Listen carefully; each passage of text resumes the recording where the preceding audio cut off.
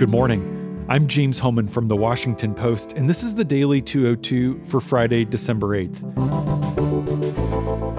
In today's news, another congressman resigns over allegations of sexual harassment. Congress avoids a government shutdown, for now, and a Russian social media company reached out directly to the Trump campaign in 2016. But first, the big idea. Democrats are struggling to activate black voters in the Alabama Senate race. Interviews in the town that inspired To Kill a Mockingbird reveal pervasive African-American fears that their votes won't make a difference.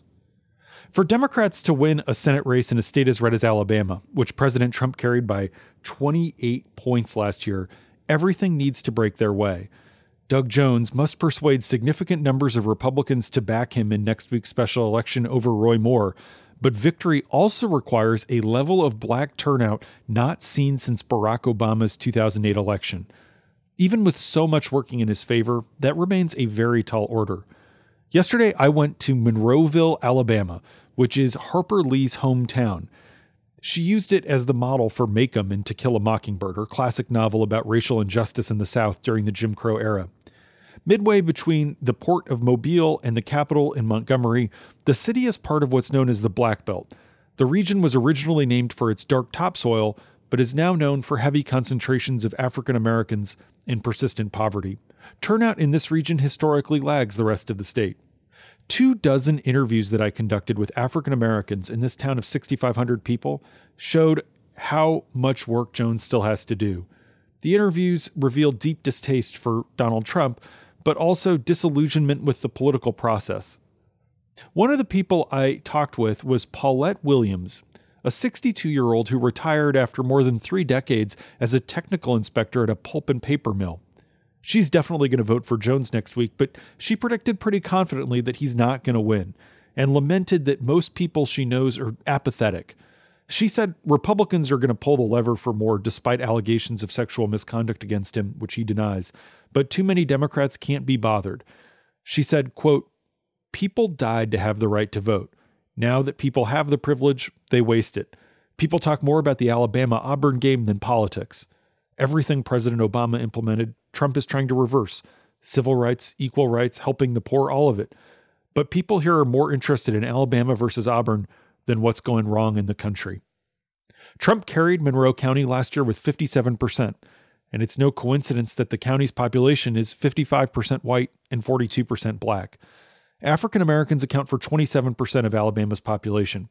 The Washington Post Schar School poll, which gives Jones a narrow lead, found that he has the support of 93% of black voters and 33% of whites statewide. The open question, though, is whether African Americans will show up to the polls next week. Most of the folks I talked with said they're depressed about the direction of the country, but they feel powerless to do anything about it. For the first time in a long time, their votes could really have an impact on national politics, but they don't see it that way. Jones is working extra hard in the final days to galvanize the African American community.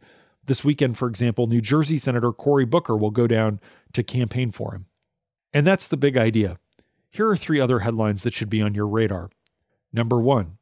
Representative Trent Franks announced his resignation after it was discovered that he once asked 2 female staffers if they would bear his children as surrogates.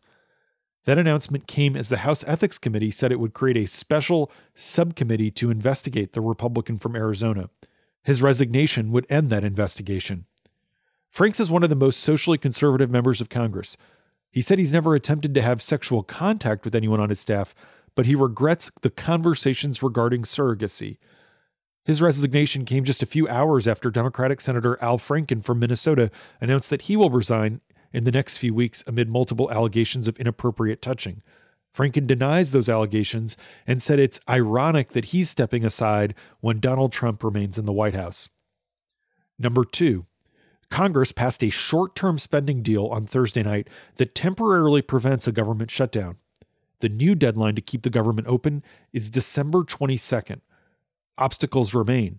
The current deal doesn't resolve numerous debates over domestic spending, immigration, and funding for the military. Democratic demands include funding for veterans, children's health care, and the opioid crisis. They also want a bill to grant permanent legal status for DACA recipients, the undocumented immigrants who arrived in the U.S. as minors, known as Dreamers. But the Freedom Caucus, which is the Tea Party, wants big spending cuts. Chairman Mark Meadows warns that any long-term bipartisan spending deal risks a Republican revolt. Number 3.